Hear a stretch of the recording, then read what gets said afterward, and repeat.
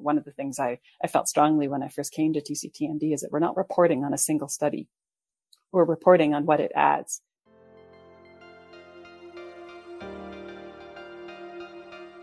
You're listening to Parallax from Radcliffe Cardiology in association with makeadent.org. Here is your host, Ankur Kalra, MD. Hello, everyone. Welcome to another episode of Parallax. This is a unique episode for so many reasons.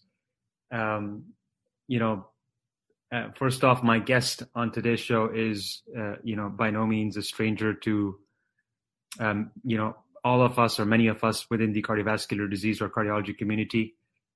She has done seminal work as editor and journalist for TCTMD.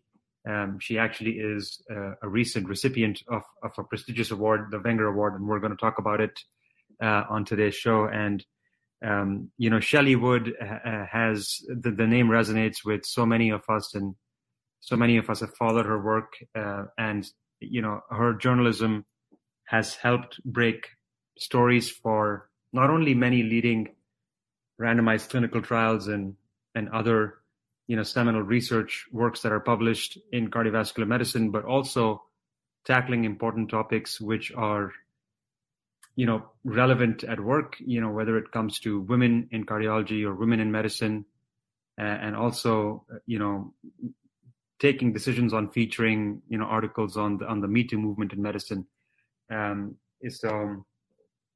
She obviously has led the frontier, even within the social aspects of our work life and our professions. So with that introduction, Shelley, welcome to Parallax. Welcome on the show. I'm so grateful that you're doing this. I'm honored to have you as a guest on my show.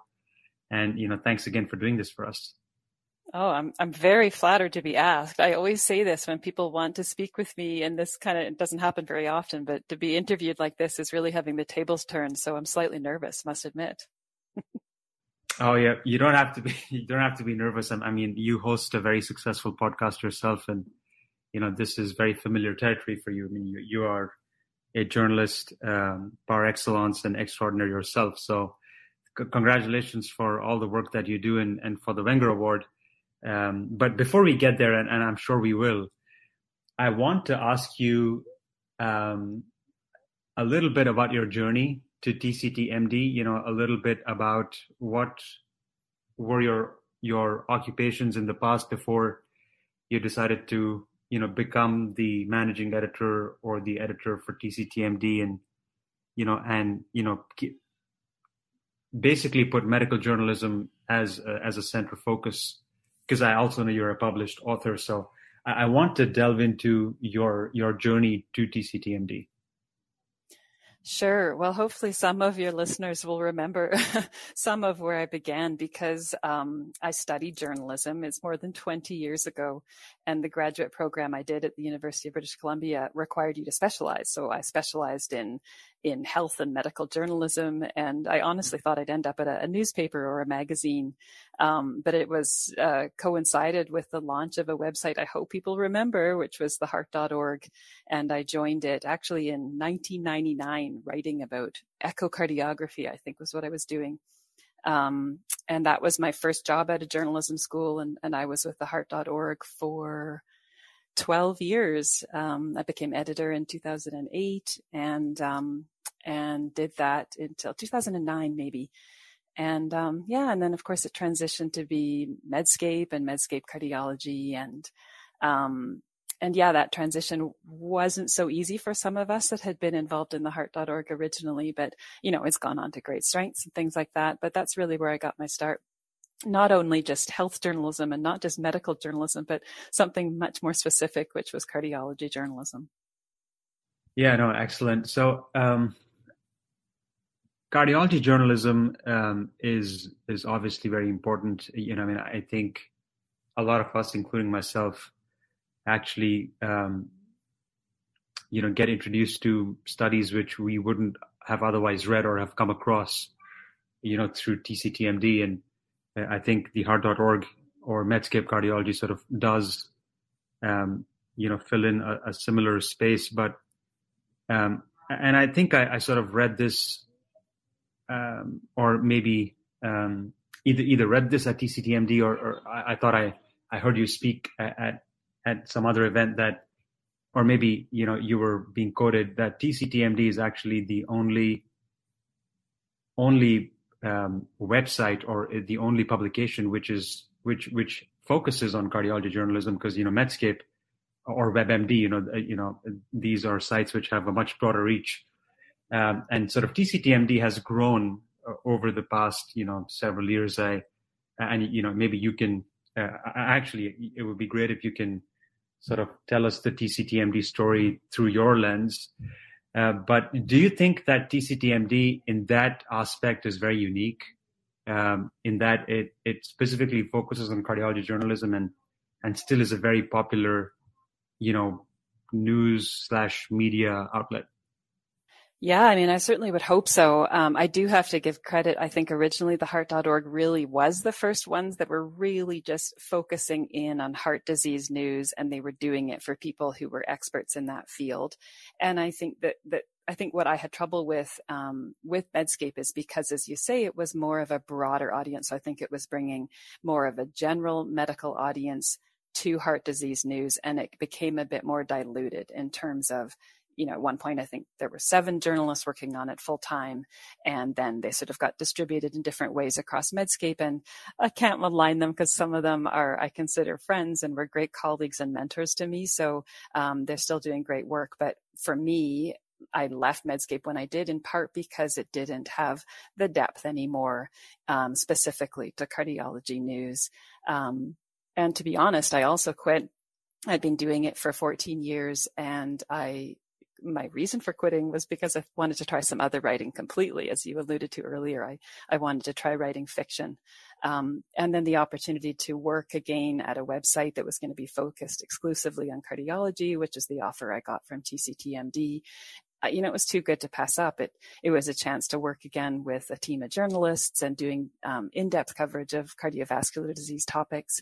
And so I jumped back in after taking a year sort of out to do other types of things. Since joining TCTMD, which, as you mentioned, was very much focused on interventional cardiology exclusively, but it had 5 full-time journalists working on interventional cardiology. And in my mind, it was doing great stuff, but I wanted to broaden it. So starting 6 years ago when I first joined, I really did try to broaden that footprint to encompass all of the topics I'd loved covering in the past. So heart failure, heart rhythm, prevention, so many other aspects of cardiology that I think, whether it was an interventional cardiologist reader or a different subspecialist, that they would want those topics to be covered in depth as well. So I hope it now comes across to people not just as an interventional cardiology website, but as a website that's covering all the important topics, that we're not doing it just as a print medium, but also through podcasts, through video, through other ways of learning and gathering information. But also that for interventional cardiologists, they still feel that they're being served by the website that was kind of their clubhouse for many, many years before I joined. So that's a bit of a bigger vision and a broader vision, but I think it's working. I think the name is confusing to people sometimes because it's associated still with the TCT meeting, but it's become a brand unto itself. So I can't complain. Yeah, well, I mean, I second what you just said, the latter part of our conversation, that it has become a brand unto itself. And, congratulations to you for, making that vision a reality for not only, it was sort of the go-to place for content. And, I still go there for slides and talks, and I listen and I always learn. But I think more so, now that, it's catering to a much broader audience within the subspecialty, one of the medicine subspecialties of cardiovascular medicine. Here's a question for you, and I think you're at a perfect position to answer this because you worked, from the genesis of the heart.org. This idea of having a cardiovascular medicine specific focus media outlet / website, who came up with this idea, and was there skepticism when this was brought up early on, and what did the believers say or think, and what did the naysayers say or think? Yeah, the history, the backstory. I don't know that I'm in the best position to answer all of it. The idea for the website, to the best of my knowledge, was an idea born out by a man named Roger Simard, who was a Quebecois a pharmacist by training, but I believe he was the one that got it started with two partners, Eric Baudouin and Greg Ogrodnik, who went on to work for an organization that I understand has just been very successful on the public market. But apart from that, it was also Eric Topol. He was a huge part of getting the Heart.org off the ground, as was Larry Houston, who went on to do Cardio Brief and was my first editor. So I want to put those names of those 5 men at the helm of the idea. Early journalists like Susan Jeffrey and Susan Hughes were also some of the first hired, I believe. And so definitely had a role in shaping it. But I think at the time, the internet was so new. I don't think there were naysayers. I think they were people excited to know that a group of people were devoting their energies to putting cardiovascular news and education online. It then, I think, it's evolved so much with time. People are spoiled for choice when it comes to websites they can go to find information, and forget about websites. They can go to this podcast, they can go to apps, they can go to live meeting streaming.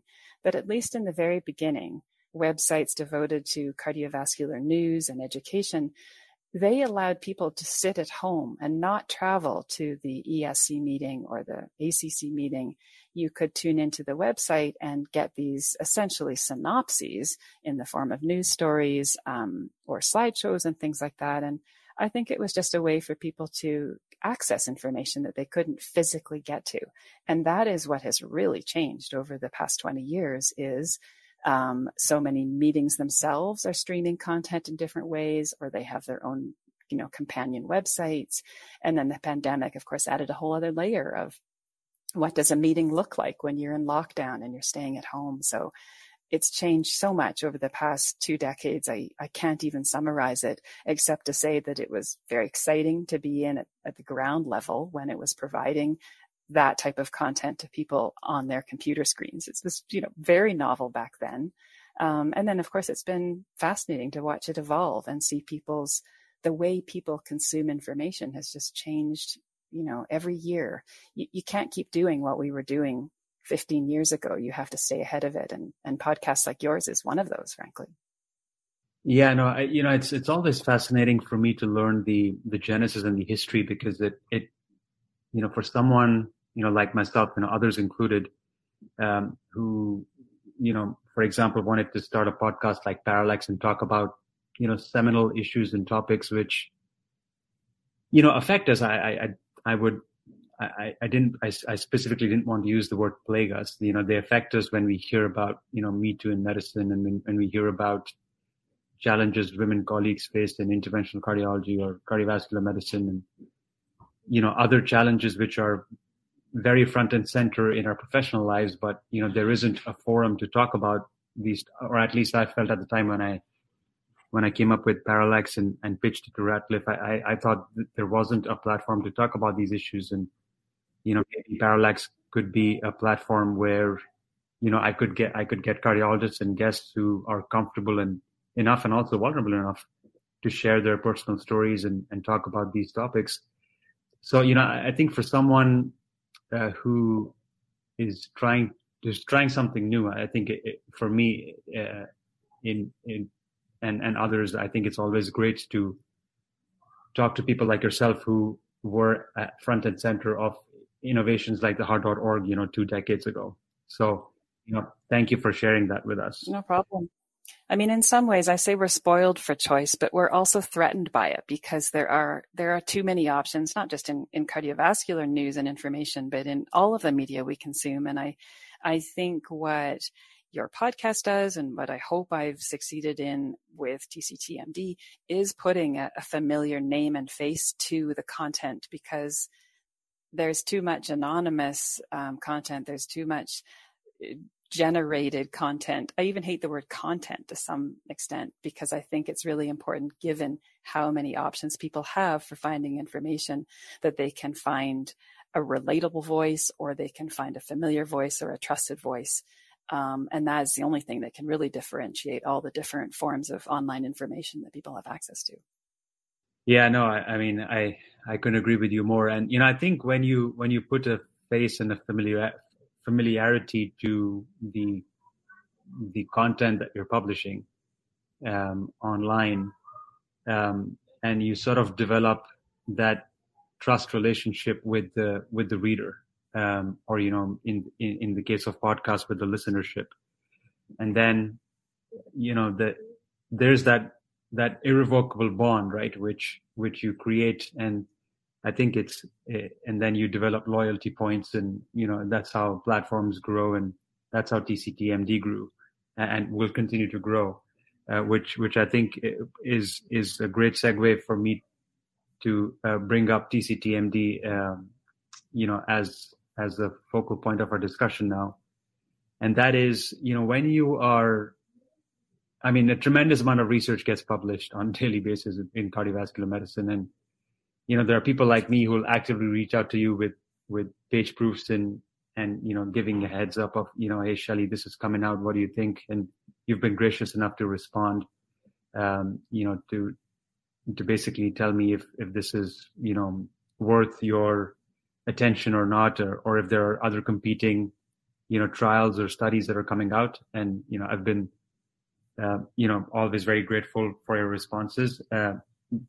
But then, trials, and I get it, late breakers are maybe sort of the easy picks, but, not every study, which is an important study or which may be a gem, actually gets presented in a late breaking format or a forum like that. How do you select those studies? Well, and I know journals do their, they sort of send the embargoed PDFs to media houses. This has been my own experience working through some of the top line journals within cardiovascular medicine, but I wanted to sort of get the backstage from you as to how you filter in all the research that's coming out on a daily basis. Yeah, it's such a imperfect science. And I have been asked this question a lot, and honestly, on any given day, I might answer it differently. Certainly, I am bombarded with the sort of TOCs and embargoed mailers that come out from the major journals that I subscribe to, the cardiology journals, as well as some of the general medicine journals. So that's a major source. In that instance, though, of course, you're going to be covering the same thing that most of your competitors do, because we're all getting spooned the same information. I do rely, and I'll plug it right now, but I do encourage anybody who thinks they're working on something interesting to reach out. But as I say, on a certain day, I might have only 2 journalists working that day. The others are on holiday, or the whole team might be focused on a feature project that's taking all of their time. So I often have people say to me, well, why did you cover that? That's such a small study. And the answer is often, well, I couldn't find anything else that was interesting. And I personally thought that would be cool. But other times it is a question of not having enough time and not being able to stretch to it all.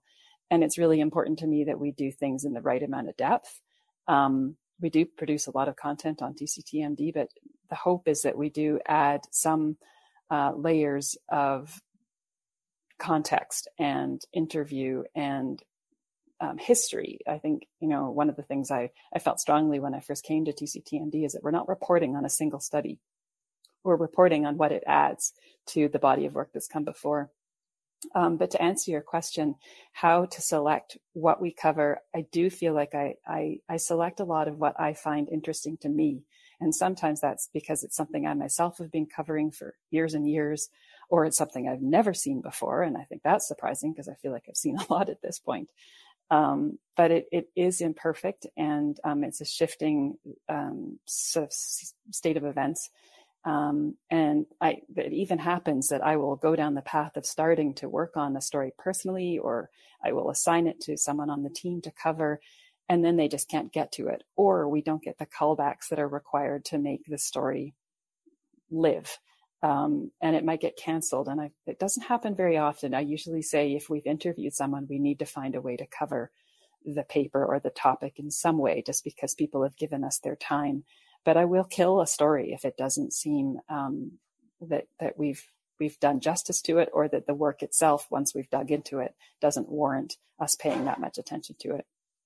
But yeah, to reiterate the point, I love it when people reach out with stuff, and not just a study that they themselves have co-authored or a study that they think is interesting, but issues. It's so some of our best stories, of course, will come from a topic that's really bugging someone, and they're not seeing it get the recognition it deserves. And they send me an email and say, are you aware that X happened at Y?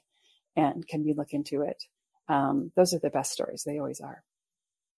Yeah, no, that's great to learn. And, thank you for sharing, how you pick, studies or content that you think deserves, a place on TCTMD, which then brings me to my next question, and that is the veracity of the content. And I know you alluded to it when you were answering the question that I just asked. And what has impressed me is the veracity of the content that is published on TCTMD, and how serious you are in getting it right, factually, scientifically, and also making sure that you are getting a balanced point of view. So, you'll have quotes from,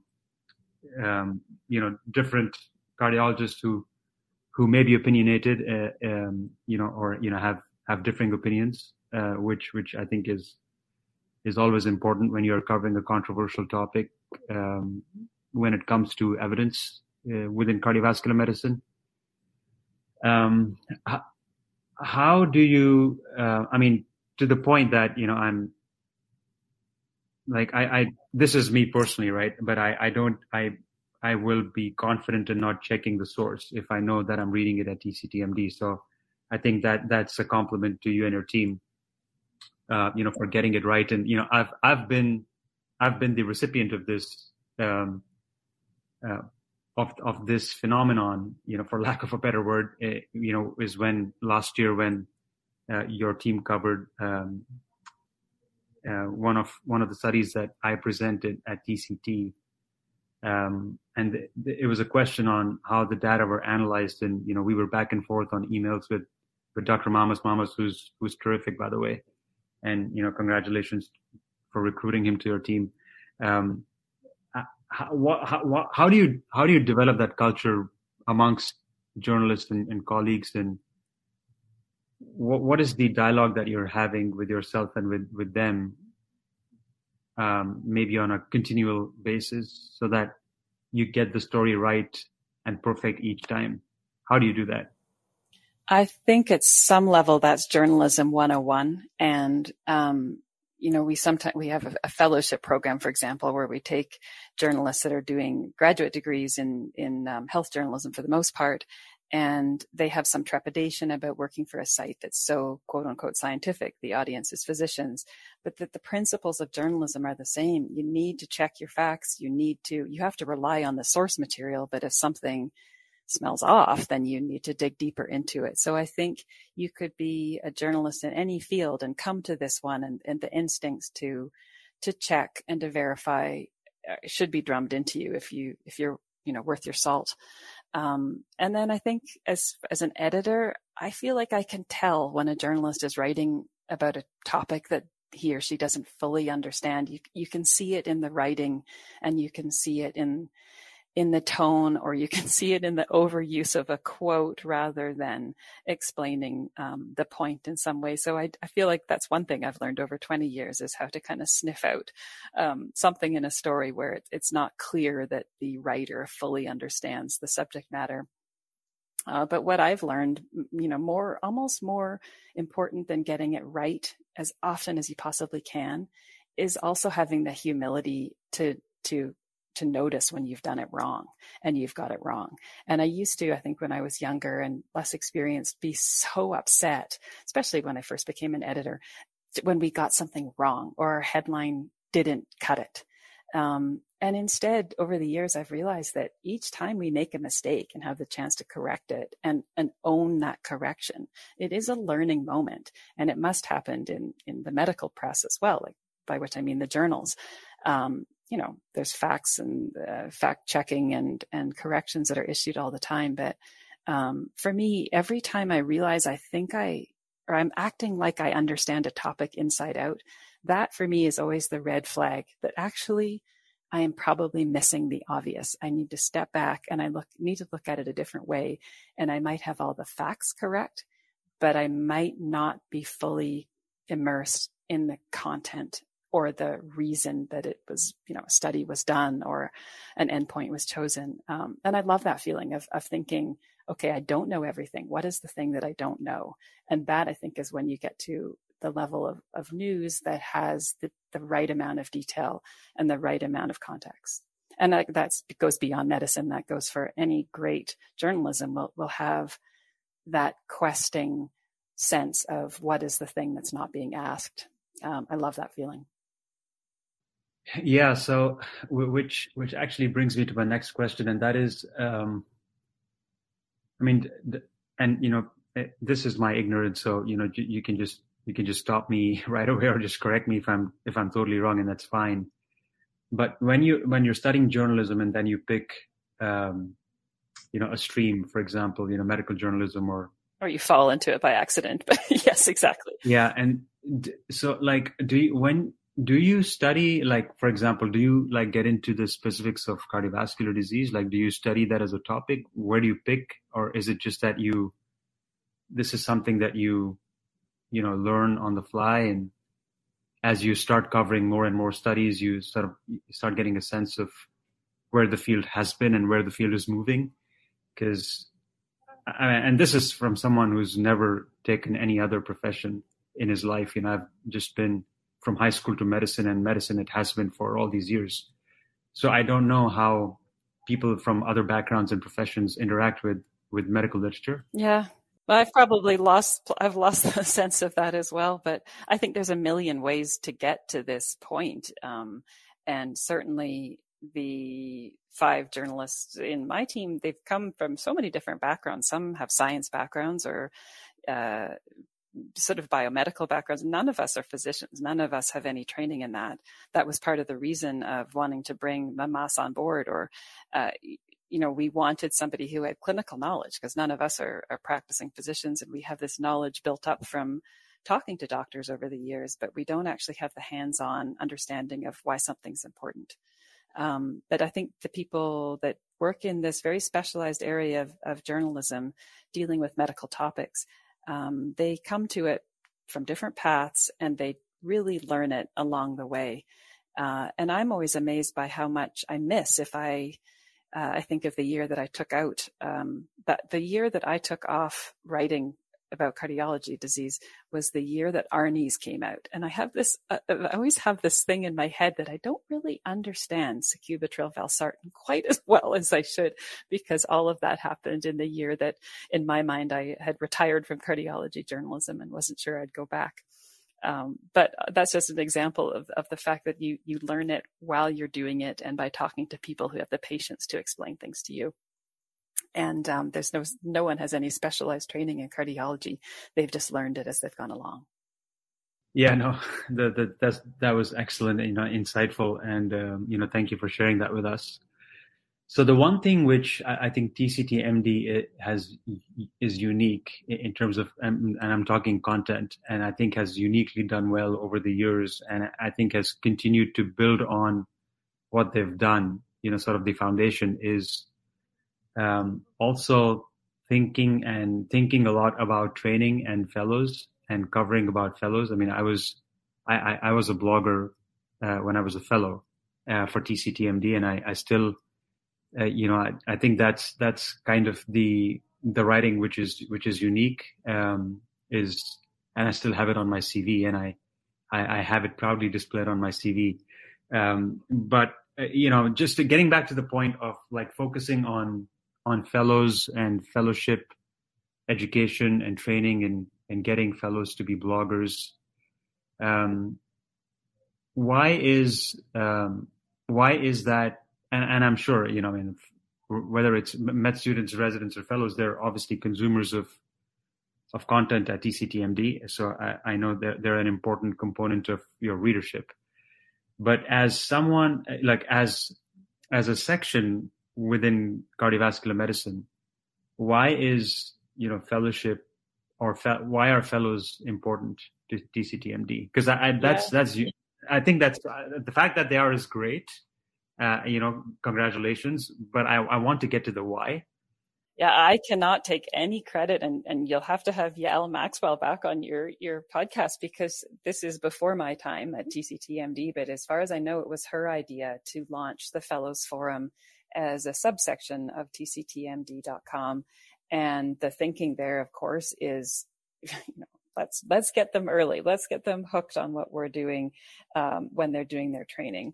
I'm sure that was part of the thinking. But the other thing is that they're a voice that we don't tend to hear quite as often. If I have a journalist working on a story, they're not going to reach out to someone super junior to ask for his or her opinion on a clinical trial of a drug or a device. They would, of course, reach out if it was something related to training or being more junior in your career and all the things that go into that. Of course, then that's somebody that you'd want to speak with. But for the topics we cover, to have credibility, you need to interview people who have some cachet in the field. And of course, for a fellow, that takes some time to build up. But I will give Yael credit. She made the case that this is a group of people whose voices aren't necessarily being heard, but they do have interesting things to say. And what they say will be of interest to their peers. And their peers are not being served necessarily by some of the other work that we're doing. So Yael fully has developed that section in terms of having bloggers, in terms of profiling fellows at different stages of their careers, and of having them on camera, where she has, even through the pandemic, done videos with people on different topics. And I actually think, and it took me this year to really think this through, is that while the content on the Fellows Forum is really relevant to fellows in training, man, if more senior physicians had time to go back and look at some of that, I think it would help maybe connect them to that early stage of their own careers and remind them of the special challenges that are involved in that. Yael did a video on what it was like to juggle a fellowship with maternity leave or with having a young child at home. And I couldn't help but think, if some of the cardiologists that I know in their 50s and 60s who might have forgotten what it was like to take on new information at the same time you were trying to learn how to be a mom or a dad, that would be a good little refresher perhaps for them to watch. And hopefully some of them did. Yeah, no, congratulations again to Yael and to you. I mean, it still remains a very special time in my life. I remember those years vividly, and I remember those blogs that I wrote when I wrote them. And I every now and then go back, to read my own blogs that I wrote, just to sort of to the point that you said that, to time travel a little bit. Yeah. But you know what? You are a rare breed because, and I often say this, is that I'm really glad that there's not that many physicians that enjoy writing, because if they did, I would never have had the career that I had, because I wouldn't be needed in some ways. But you, because you yourself write and you have a great voice as a blogger, it's at this point now where I actually would like there to be a few more people like you, because we have several blogs on TCTMD. We have Off Script, which is usually physicians that author these first-person blogs for us. You've done one of those for me as well. But then, the Fellows Forum blog, just to have physicians who, with everything else they have going on, enjoy putting words on the page and have a bone to pick or, a bee in their bonnet about a topic that they want to tell us about in the first person. It is a slightly different voice than you would use for an editorial. It's a little bit more personal and it's a little bit more colloquial, maybe. Let's plug that as well. If there's people listening to this podcast that have something they feel like saying in the first person on one of TCTMD's blog, they should reach out to me.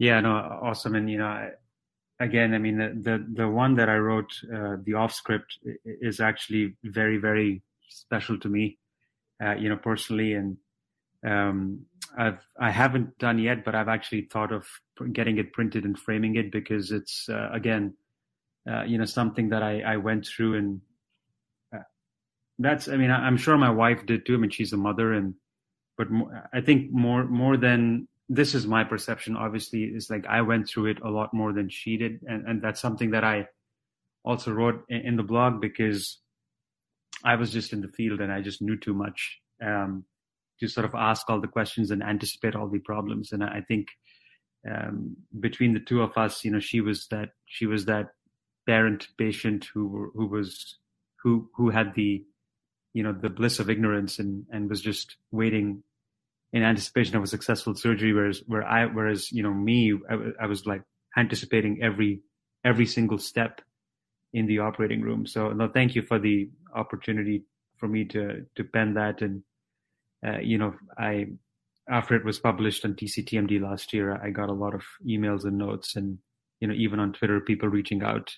I think it resonates with people. Either they've been in a situation that they can imagine as similar, or they, would find it hard to imagine that situation and have the empathy that would prompt them to reach out. So that's the whole point, I think, of a blog, and in a way, is that it is trying to find that point of connection with readers or viewers, and then lead them to some sort of larger thought on the broader topic. So yeah, hopefully people will go and look for you. They just need to search your name on TCTMD and it will come up. Yeah, absolutely. So, Shelley, final few minutes in the podcast, and I do want to, again, congratulate you on the Wenger Award. Why don't you tell us a little bit about that? No, I'm hugely flattered. Even the fact that you reached out to invite me on the podcast, and I'm sure that was the trigger, but I have to say, this is going to sound terrible. This wasn't even on my radar as something that I would be eligible for or that I would be noticed for. I have squandered countless dollars over the years submitting my work for different prizes and awards. There's always a fee. That's why I say squandered. But I have been fortunate enough over my career to pick up a couple journalism awards for different pieces or series and things like that. The podcast picked up a small thing at one point. But those are things that I chose myself, and I submitted my work and I kind of shoved it under people's noses, and it was adjudicated. The Wenger Award was an email that just came in my inbox telling me that I was being honored with, in the media category by Women Heart, which is the organization that has the award, named after Nanette Cass-Wenger herself. And I was just floored. Like, I just had my strongest sentiment was someone's been noticing. Somebody has been reading my work, not just reading it, but noticing what I have been doing consciously, and probably before that unconsciously, which has been trying to interview more female cardiologists, and as a corollary, the type of work that female cardiologists are often doing. Not often, but more often than men, perhaps, they are doing research that is looking at some of the gaps in care that breaks down across gender lines. So for me, I was just completely taken aback by it. I don't know how competitive it is. Maybe they were scraping the bottom of the barrel. My husband's going to kill me for saying that because he says I'm downplaying it. But I did go and look at some of the other people that have won this award in this category before. And even just the other women that were honored this year. And I am just so honored to be among them. I'm still kind of recovering from it in a good way. Yeah, no, well, I mean, it truly well-deserved. And, I think it comes from a great place in someone's heart who actually, has been following your work and nominated you for the right reasons. And well, I'm pretty sure it was Martha Gulati. I thought it was more than one person, but I think it was Martha Gulati who nominated me. So a million thank yous to her, because I have known Dr. Gulati's work for many years. I've interviewed her multiple times, but it just the thought that she had put two and two together in terms of what it might mean to have to do the type of work that I do, and how that would resonate for an organization committed to closing the gaps in terms of heart disease in women diagnostically and in care and prevention, all those things. I still am amazed and yeah, honored. There's no other word. Yeah, no, that again, congratulations for all you do, and congrats on the award. Well deserved, no question. And I was just happy for you. I mean, that was the reason I reached out to you in person on email, because I've known you. We've interacted on email and we've seen each other in conferences. I thought it was just, I was just happy, and I thought I needed to congratulate a colleague. So that was the verve. Well, thank you. Just making the honor extend for a couple more weeks. The glow will continue. Thanks to you. Yeah, no, that truly well deserved. So, and then, my final question, I think, is what do you see? What is in your vision? What are some of the things that you think you wanted to accomplish and haven't accomplished yet for TCTMD or for, journalism, at large? And then maybe if you want to talk to us a little bit about your fiction writing. And where do you see that going in the future? So future for you as an author and future for TCTMD or cardiovascular disease journalism at large. That's a big one. Okay, well, let me take the first part of it in terms of what I want to do with my career.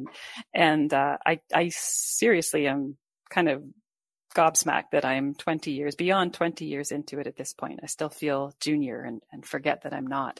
But what I've really taken so much pride in over the past couple of years is really just watching the journalists in my team go from strength to strength. When I first joined, with the exception of Mike O'Riordan, who was with me at the Heart.org and came over to TCTMD shortly after I started here. And the others also have worked in other places. Todd Neal was at MedPage Today before he came to TCTMD, and Laura McEwen worked for many years at WebMD, actually. But anyhow, for all of them, I did feel that when I joined, they weren't given the space and the motivation or the whip cracking maybe to really explore topics in depth and to turn to features that had no connection to a journal article or a meeting presentation, but to really just take an idea and pull on the thread and talk to cool people and see where the story would lead. And as much as I love writing so much, I love having the time to really dig into a story myself. I don't have as much time for that now. And it has almost surprised me how much I've taken pleasure in watching others do it and then being able to work with the finished product to make sure that the story just really sings, that it really doesn't have holes, that it really is doing something that I would say is important.